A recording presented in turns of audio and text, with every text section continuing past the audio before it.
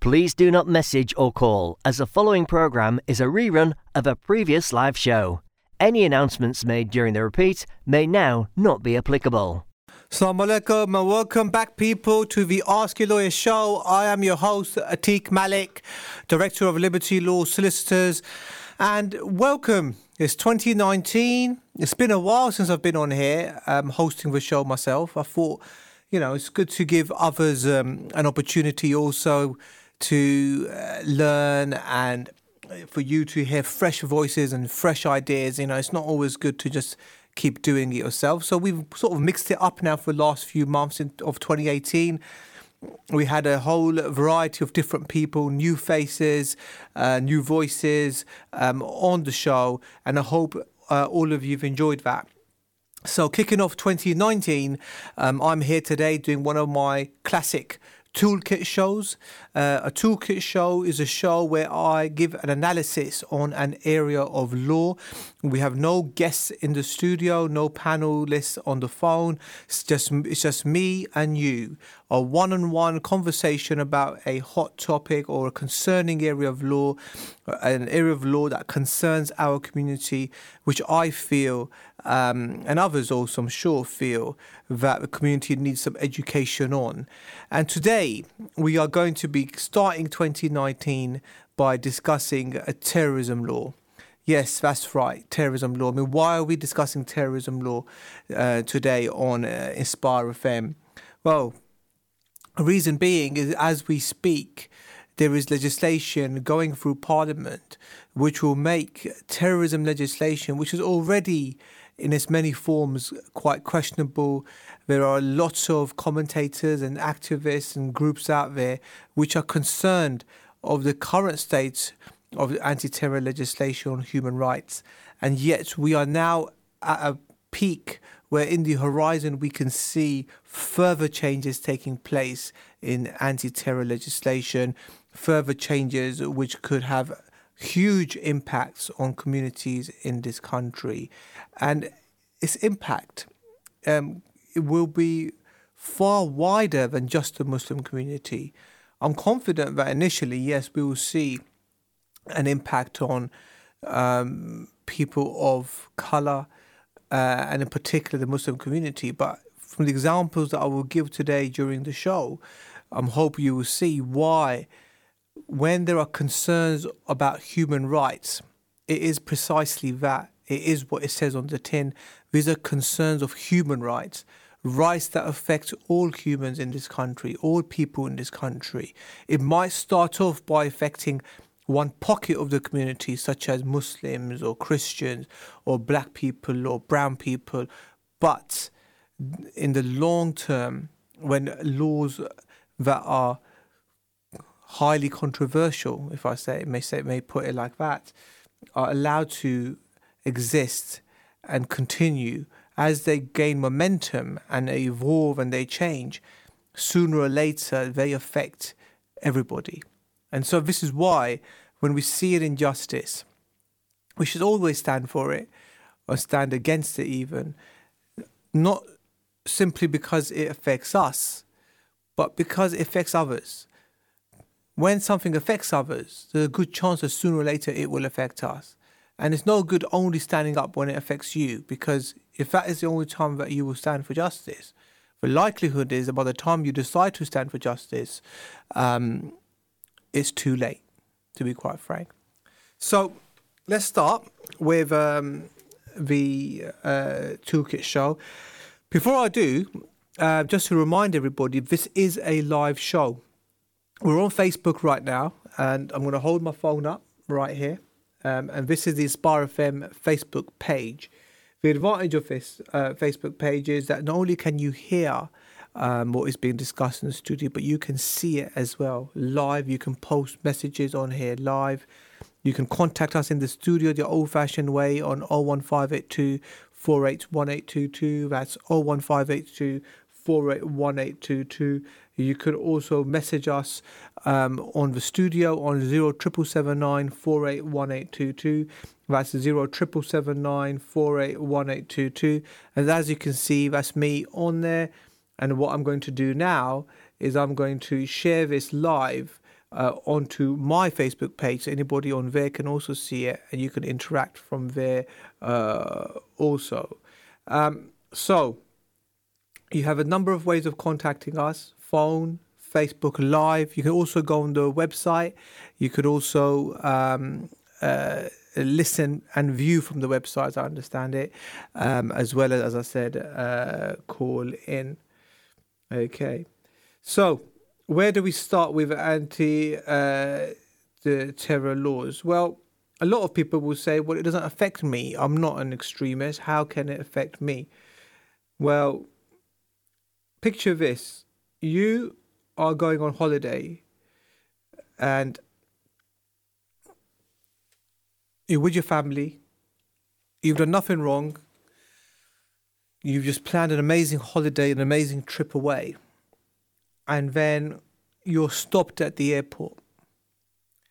And when you're stopped at the airport, you're asked a series of questions and you're taken into a room. And you are really confused. You can't figure out why you have been selected to be spoken to.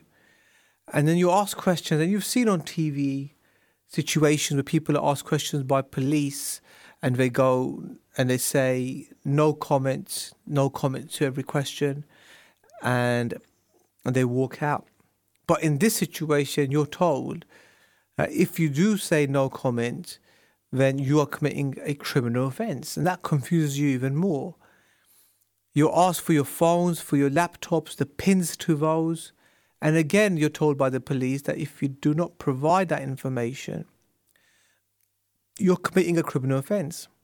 But you're clearly concerned because you have a lot of personal information, personal photographs or data of you and your family on your laptop or your mobile, which you do not want strangers looking at. And you don't understand why this is happening to you because you haven't done anything wrong. You're not a criminal. All you're doing is going on a family holiday in half term. And yet you're having to jump through all of these hoops. So why is that? Why is this happening?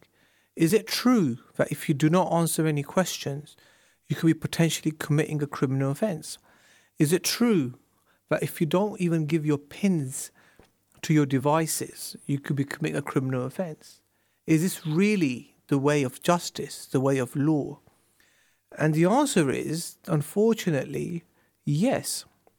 What I've just described to you is known as Schedule 7 of the anti-terror legislation, Schedule 7 of the Terrorism Act 2000. And what Schedule 7 does, it gives the police, the anti-terror police, the power to stop anyone who is at port, whether they're coming in or going out of the country. You can stop anybody. And it goes beyond that because, as some of you might have heard from previous shows when we talk about stop and search, there is a requirement for reasonable suspicion of a criminal offence having been committed or about to be committed or being committed at that time. And you will recall that from all of these other rights shows that we've done for you on Inspire FM. You're told that if the police stop you and want to search you, they have to have reasonable suspicion of something. They can't just stop you.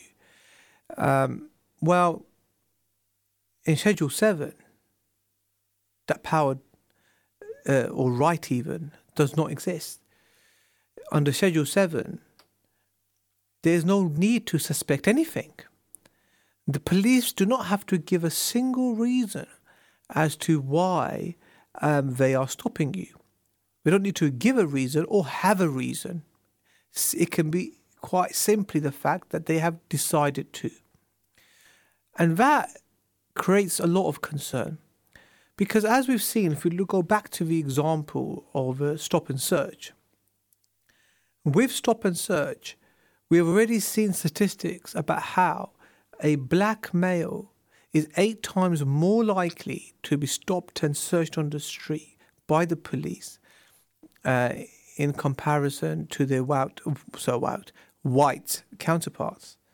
But that's with the safety mechanism built in of reasonable suspicion. So where the police have to justify that stop and search by showing due cause for reasonable suspicion.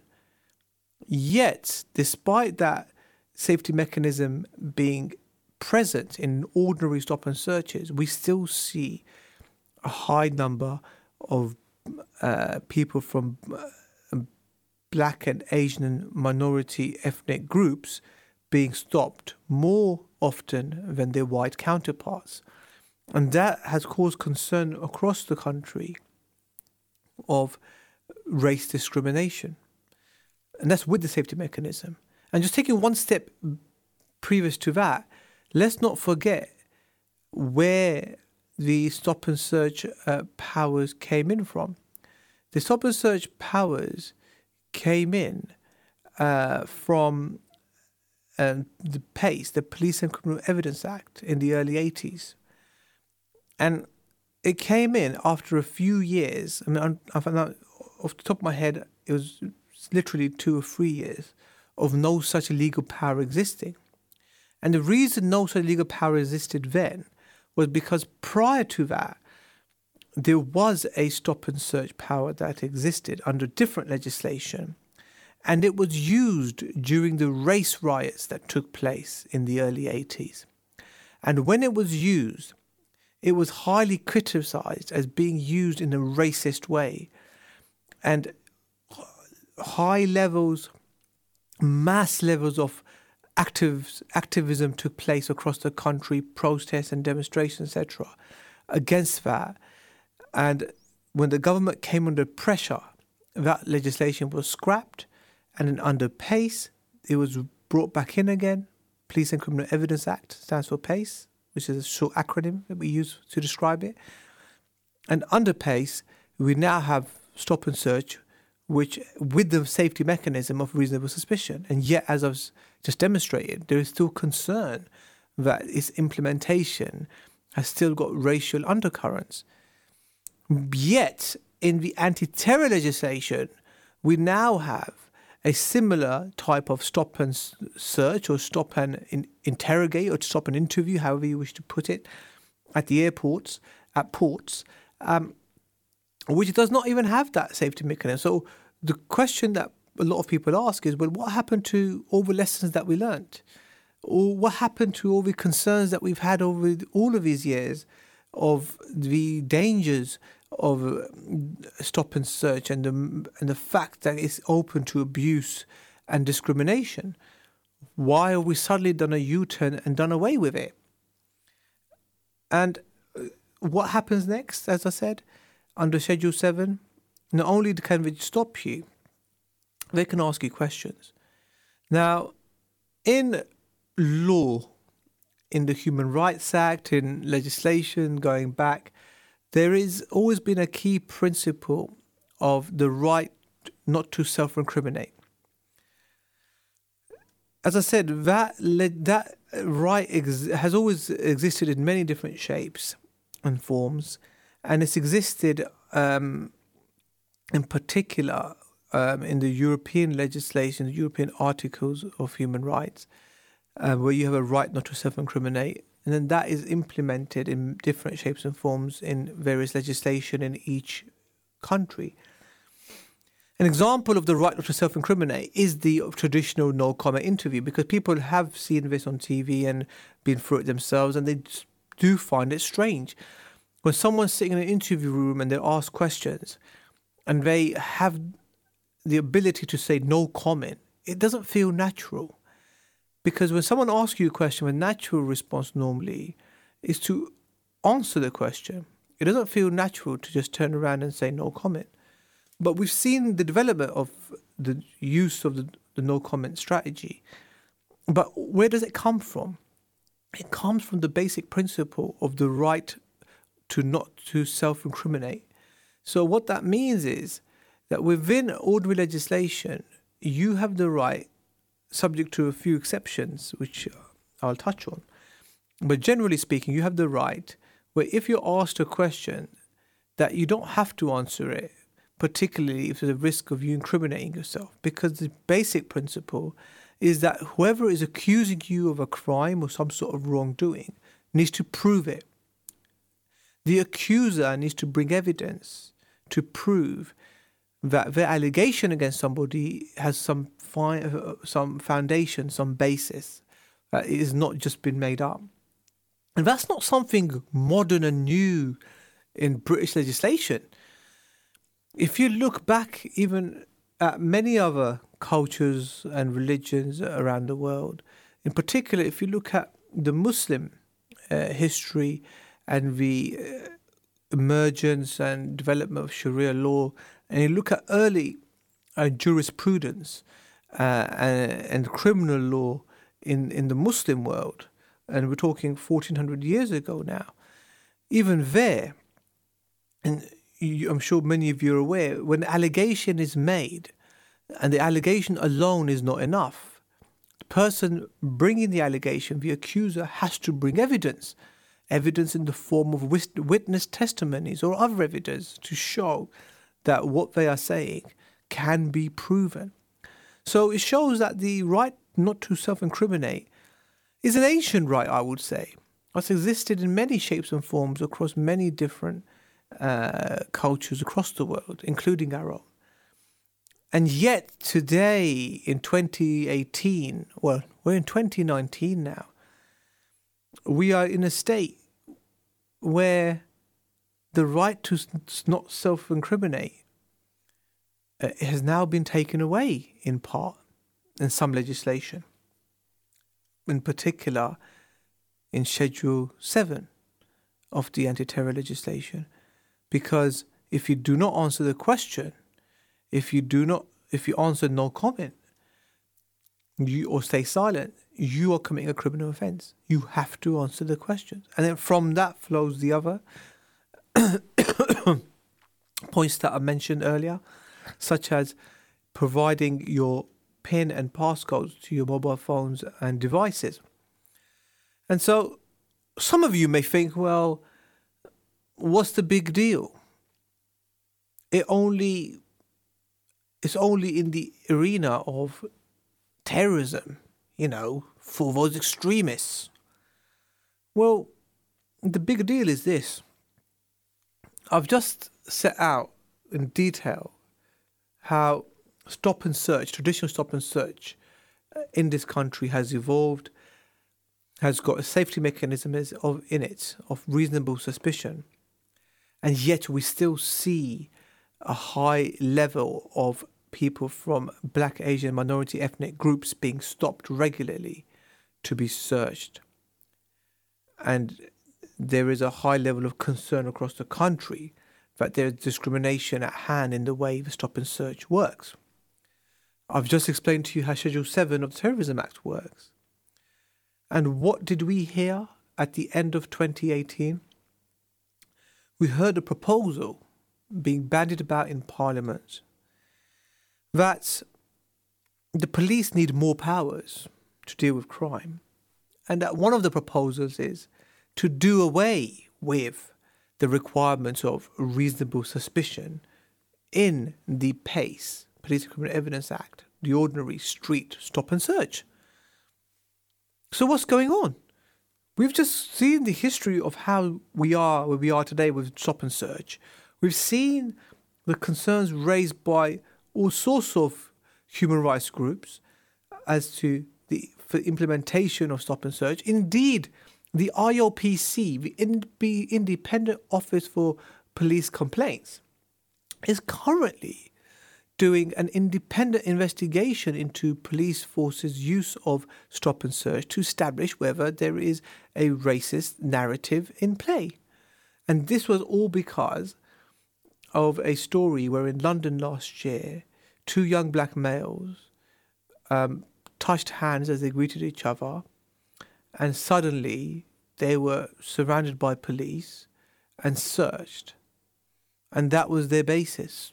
There was no criminal offence reported or seen to have been committed. Yet these two black males were subjected to a stop and search simply because of what they were perceived to be because of their race. And now we're hearing a proposal to get rid of that safety mechanism. So where has that come from? It's come from the fact that another piece of legislation already exists where that reasonable suspicion safety mechanism is not present. So what has happened is the mere existence of that is giving the principle of it not being a necessity to have such a safety mechanism being rolled out to other legislation. So now, what started off in the world of anti-terror legislation can now be seen as potentially creeping in to the world of ordinary stop and searches which take place on the street, which target everybody and in primary target black, Asian, minority ethnics. So I hope that gives an illustration of how, if legislation is not challenged, then the repercussions of that can come out and move on into other legislation and affect everybody. And with Schedule 7, what are the concerns? Well, the government's own independent terrorism reviewer, Max Hill QC, last year said a couple of things. One thing he said about Schedule 7 in particular is that statistically, more brown people are being stopped and subjected to Schedule 7 interviews than any other group. And that's a fact. So we actually have got a situation where the colour of your skin could be an increased reason why you could be stopped at an airport and subject to Schedule 7, why your family could be subjected to that, why your privacy could be invaded, why you might miss your flight and have your holiday ruined. All because of the colour of your skin, your religion, or your perceived religion. There have been complaints which came out over the last few years where people were subjected to Schedule 7 interviews, not because they actually were Muslim, but because it was assumed that they might be because of the colour of their skin or their name. Not everyone who is of brown skin or everyone who has a certain name is necessarily Muslim. You can have people with Muslim-sounding names who originate from the Middle East, but they might be Christian, or they might be of no faith. But to the ignorant and to the racist, it's hard to distinguish, isn't it? To the ignorant and to the racist, if they see a Sikh person on the street, they'll assume he's a Muslim or he's Pakistani. There's been examples of Sikh people in America and England being attacked by racist, ignorant people who assumed that they are attacking Muslims. And that's again why Islamophobia, discrimination, in all its forms has to be challenged. Because when it's not challenged and it's let out of the box, it has the potential of affecting everybody, affecting people who are not from that protected group and are being targeted even by mistake. Racism, discrimination, it is a disease. And it is a disease which is not just on the street, but unfortunately it's a disease which we see time and time again in institutions. And that is where the terminology institutional racism comes from, where institutions have certain things built into them as part of their culture where people might not even realize it, but simply from the way they are operating, it can be perceived as discriminatory on the grounds of race, discriminatory on the grounds of religion, or other characteristics which are protected under the Equality Act. So that gives an example of how Schedule 7 works. But why am I bringing it up now? The reason I'm bringing it up now is because, as I said at the start of the show, this year is going to be an interesting year. We keep hearing about Brexit and the potential for a new election. Yes, all of that, the cards are on the table and it could be happening. But what is also happening this year is the new Counter-Terrorism and Security Bill 2018. It's making its passage through Parliament as we speak. It's in its last stages. And when that stage concludes, it will become law. And so many of you will ask, why are you so concerned about this? And we have reached the end of the first part of the show. And in the second part of the show, I'm going to go into detail about what the Counterterrorism and Security Bill 2018 is, what the concerns on the ground are by Muslim and non-Muslim organisations, and what this could mean for communities and people in England going forward. So please stay tuned and tune into the second half of the show after the break. And I'll see you soon. Assalamu alaikum. You're listening to an Inspire FM podcast, making available our popular programs from our daily broadcast on Inspire FM. Assalamu alaikum and welcome back to the Ask Your Lawyer show. I'm your host, Atiq Malik, and we are kicking off 2019 with a toolkit show. That's right, a toolkit show, which is a one-on-one show with myself and you, the viewers, the listeners, discussing an area of law. And today we are discussing terrorism legislation. In the first part of the show, I discussed Schedule 7 of terrorism legislation, the Terrorism Act 2000, and basically just setting out what our concerns are with that, and how there are genuine human rights concerns with some of the legislation out there.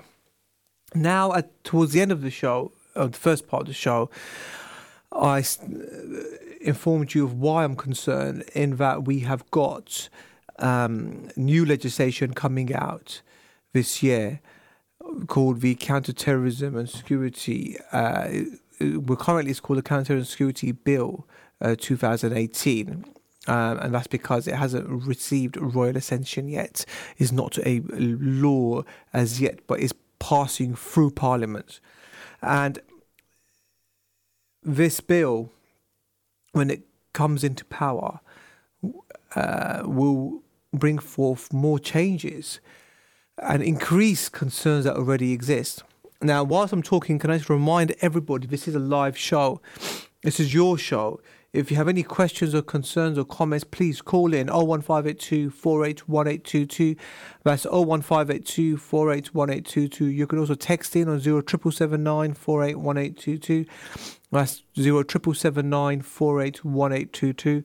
You can also text message in on the same number. Okay, so first of all, let's cover this in detail. What is a bill? Now, a bill is how laws are made in this country. So, if people in government wish for there to be a law that says X, Y, Z, they have to propose it as a bill. They have to have it drafted by their lawyers or whoever, and then it has to go through the two houses of Parliament. You have the House of Lords and the House of Commons. This is what the Parliament in this country is made up of. The House of Lords and the House of Commons. So it travels through the House of Commons first, and the House of Commons are where the elected officials of this country sit. So, as many of you are aware, there are MPs in every single town and city in this country, and MP stands for Member of Parliament. Those MPs sit in what's known as the House of Commons, and they will be the first group of people to look at any new bill which has been proposed to become law, and it passes through there. And it goes through various stages in the House of Commons. First stage, second stage, a reading stage, and third stage, etc. Once it's gone through the House of Commons, it then goes through to the House of Lords. And the House of Lords are made up of lords, peers, who have been selected by the establishment of this country, by the government, by the Queen even. You do not vote on who becomes a lord.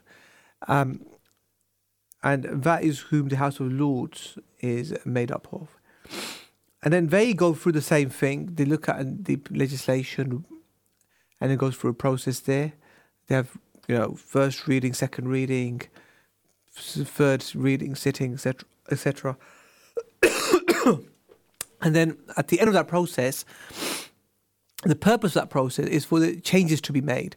So a proposer may propose a piece of legislation, but as it travels through the two houses, what happens, it will get tweaked as people in the House of Commons and the House of Lords make comments on it of parts they don't agree on or agree with, and they have votes and all the rest of it and discussions about it.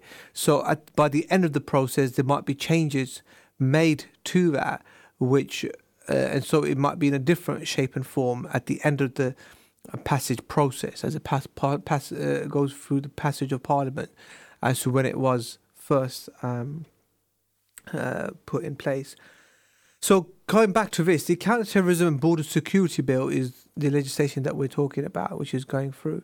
As I've said earlier on the show, this legislation has been widely criticised by many organisations, many human rights organisations. And the concern that there is that this legislation will have disproportionate impacts on Muslim communities, on ethnic communities, Black and Asian communities, and in particular, it is another erosion of human rights. It is that it's open to abuse and could end up creating a situation where innocent people who are not criminals could end up becoming criminalized because it is such a widely drafted piece of legislation. Now, interestingly, if you go to the Parliament website and look at who proposed this, who's the sponsor of this legislation, one of the sponsors is Sajid Javid, the Tory current Home Office, head of Home Office, MP Sajid Javid. And to me personally, this is another example of why you cannot judge people by their race and assume by their race that they're bad, or similarly assume by their race that they're good. This is a legislation which is highly controversial, which human rights organisations are extremely concerned about affecting brown people and Muslims. And one of the sponsors for it is a brown person, is a Muslim, someone by the name of Sajid Javid.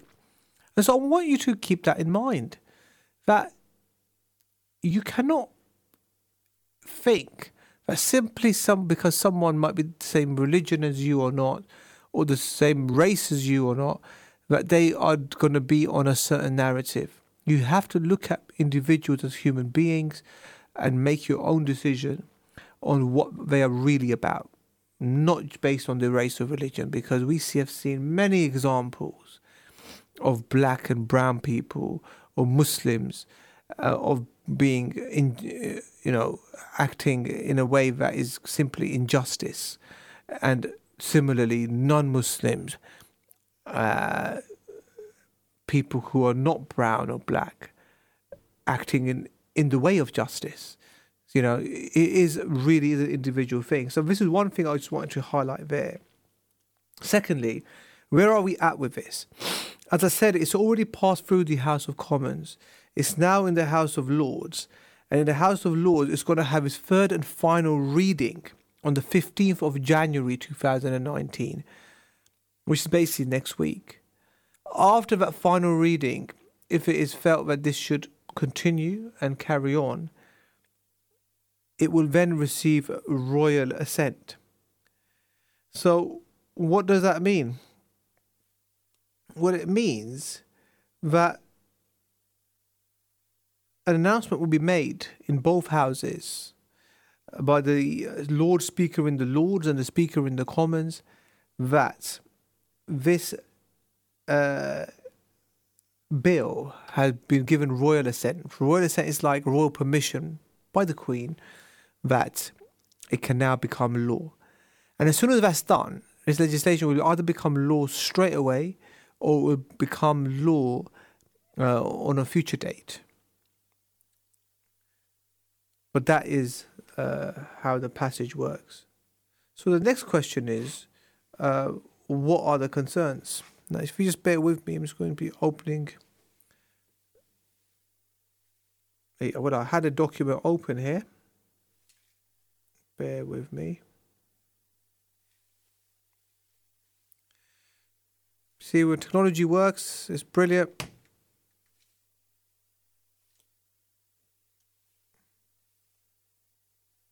Now it's gone.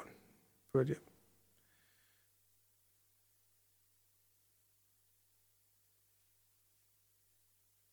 Okay, it's opening up now. Let's have a quick look. Okay. Right.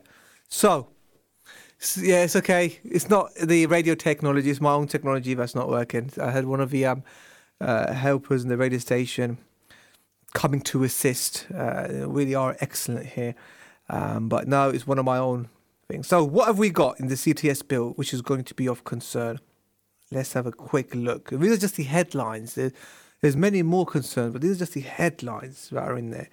So first of all, Clause 1 of the CTS bill talks about criminalisation of expression or inquiry. So what is a critique about this clause? The critique is this, that not only does the proposed provision extend, it's like we have a call coming in. Hang on a second. I'm really confused. This call's coming in. I'm not sure if it's a call into the studio or if it's a call onto one of the other systems. Okay, I'm going to ignore that then. Sorry. So, Clause 1. Clause 1 criminalises expression or inquiry. And the concern about this is this, that the proposal under this legislation is to extend criminal law to cover mere expression, and it also lowers the threshold for what amounts to criminality by removing the requirement of intent and replacing it with sheer recklessness. Now, recklessness is a much lower burden threshold in criminal law, and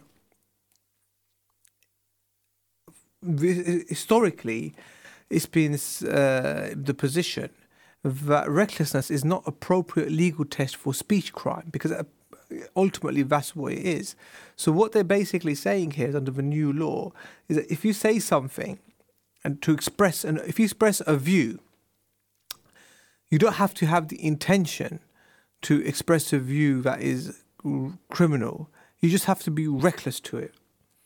And one of the critiques of this is that recklessness is not an appropriate legal test for speech crime, because it's normally applied to actions that are themselves within the realm of criminality. So, for example, if you hit someone or lie to someone, deceive someone, then there's a nexus there between action and consequence, which exists for that sort of conduct.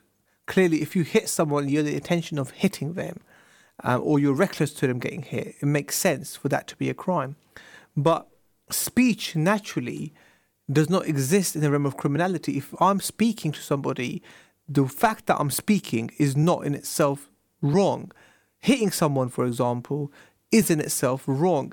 Deceiving someone, for example, is in itself wrong. And therefore, having recklessness as being part of the mental state required for that hitting someone or deceiving someone amounting to a criminal offence is understandable. But then to implement that into speech is not. And it is criticised and stated that it creates ambiguity as to what type of speech constitutes an unlawful expression of support and therefore criminal.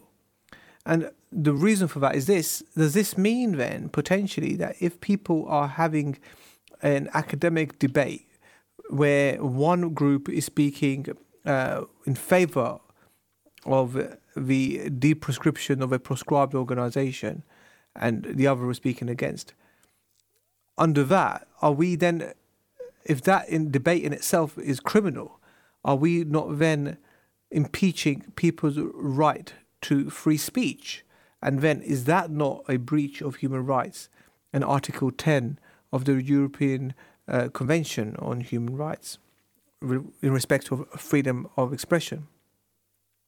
Further, the other point, and this is an important point, criminal law already exists, which makes it an offence to support or to provide support for terrorism or proscribed organisations. So where is the necessity and justification for now bringing something else in on top? Just as I said in the first part of the show, Max Hill QC, who's the government's own independent terrorism legislation reviewer, made a few interesting points during his term in that role. And at one point, he actually said that the current state of anti-terror legislation, and this isn't verbatim, this is a summary of what he said, that the current state of it is such that it is the equivalent to a sledgehammer being used to crack a nut.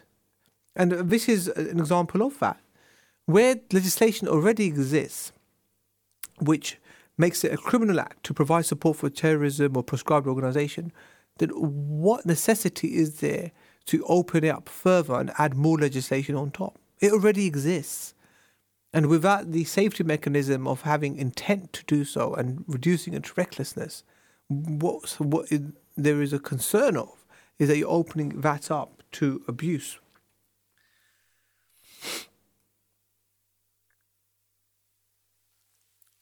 Again, we then move on to publication of images. So publication of images is going to be a new offence to cover photographs taken in a private place.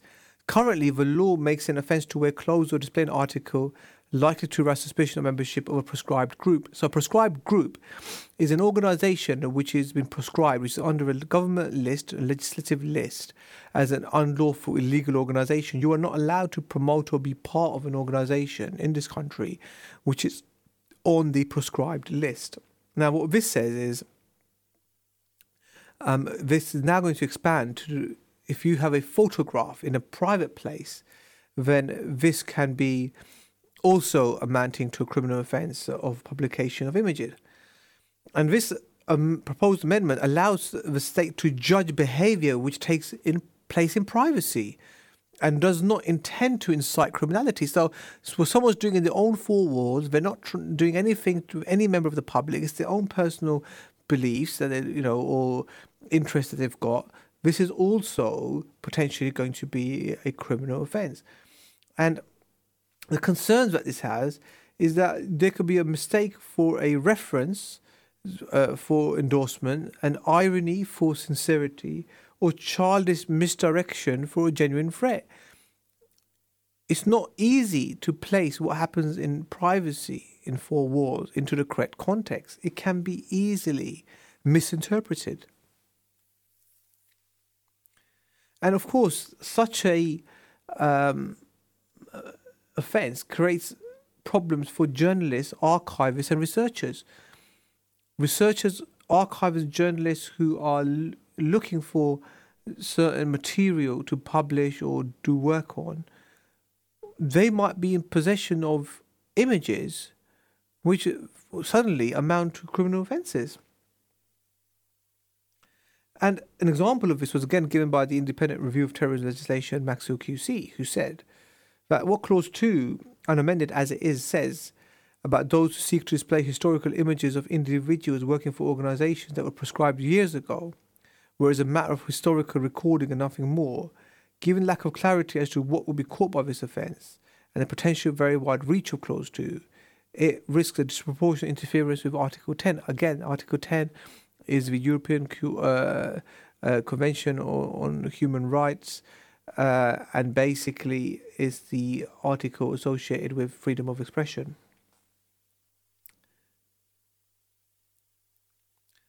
And another problem with the same new clause is that you don't have to be part of a prescribed group or support it or intend to support it.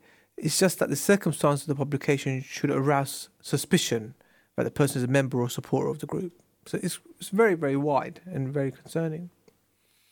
Now, viewing material over the internet, Clause 3 of the CTS bill, we've always seen concerns of Big Brother watching you when you're on the internet, and it's already a criminal offence to download information which could be useful for terrorism. So that already exists.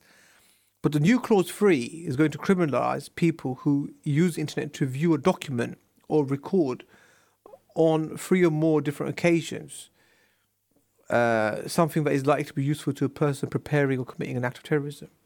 The government has now replaced that, which was known as the 3 clicks requirement, with the 1 click. So the problem with this is, and a very good example of this is given by the human rights organisation known as Liberty, and this is the example that they give. About a teenager who foolishly clicks on terrorist propaganda out of curiosity, an academic who accesses an issue of Inspire in the course of their research, a journalist who watches an ISIS uploaded video to geolocate war crimes, would all potentially be caught by this offence. So would an activist who trawls forums to monitor far-right organisations, or an imam who listens to a broadcast to a prescribed group to better understand and rebut claims they make. All of these people with genuine reasons to look at such material could now be committing criminal offences under this new potential legislation. And what this means is important activities such as scholarship, journalistic pursuit, non-violent political activism and religious inquiry are all at risk of being chilled by this offence. I mean, it's just really, really well stated. Then we have Clause 4, travel to a designated area. And this means that if you enter or remain in a designated area overseas, you are committing an act of effectively committing an act of terrorism, because you're in breach of the anti-terror legislation.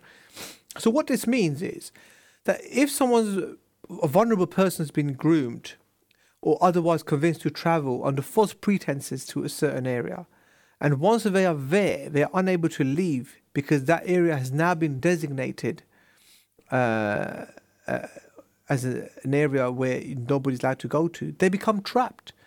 They will be too scared to come back, because they couldn't, if it came out that they'd been to that location, simply the presence of being there, not whether they've done anything wrong or not, simply their presence there could be enough for this to be a criminal act. I mean, how does that leave people who have family in designated areas, or people doing aid work in designated areas?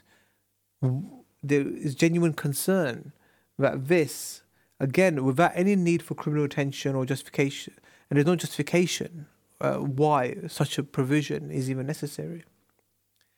Biometric data under new terror legislation. Currently, we have already seen major concerns of the retention of information in the National Police database. After many years of campaigning, there was a change in legislation where if you were not charged with an offence, you could apply for your DNA and fingerprints, etc., to be deleted, which would have been taken if you were arrested and interviewed for an offence. Now they wish to reverse that for anyone arrested under anti-terror legislation.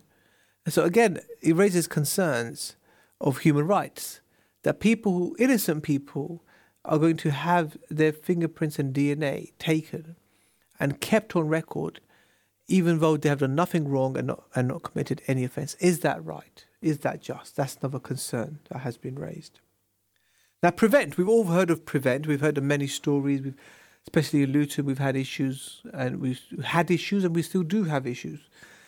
It was amazing how at the committee stage of this legislation, the government referred to the Prevent horror stories as myths. And they ignored the previous concerns raised by organisations such as Liberty, by the government's own independent review of terrorism legislation, the Home Office Affairs Select Committee, the JCHR, the UN Special Rapporteur, his concerns on Prevent and the relevant stories that have come out, the National Union of Teachers, National Union of Students, the House of Lords members from the Conservative parties, Labour, Liberal Democrats, and Muslim groups and organisations have all given examples of stories of Prevent going wrong. And what the government said in this debate is it's all myths, they don't exist. Now that doesn't really instill confidence, because we know they do exist. The majority of us have known people who've experienced these Prevent horror stories firsthand. And for the government to push through changes in legislation and further changes in prevent. And to state, oh, it's all just a big myth, well, it's not very helpful at all. What it shows is a complete disregard for considering, listening and seeing at what is actually happening on the ground, and just carrying on like a bull in a china shop, making changes as they see fit. And I mean, to this day, the Home Office has not published the data necessary to establish whether prevent is disproportionately impacting those of a certain ethnicity or faith, despite calls to do so. And the new prevent strategy will allow local authorities as well as the police to refer people to the channel program. Now, we actually run out of time. And just to finish off, Schedule 7, which I already went into detail in the first part of the show, that is also going to have a change. And that is going to be that even the Home Office front line staff at border would have the same powers to do Schedule 7 interviews as the police currently do. So expanding those powers in a very scary way. But the reason I'm telling you all of this is because you need to know this legislation is coming out this year. We need to act, we need to challenge it, write letters to your MPs, write letters to your lords, and get awareness out there that these are genuine concerns here. And if and when legislation does come in play, we need to be fully aware of what our legal rights are and what our human rights are. If we don't stand for justice, nobody else will. Atiq Malik signing out. Speak to you soon. Assalamu alaikum. Thank you for listening to our podcast. Why not tune in to our live stream at inspirefm.org and follow and subscribe to our social media platforms at Inspire FM Luton.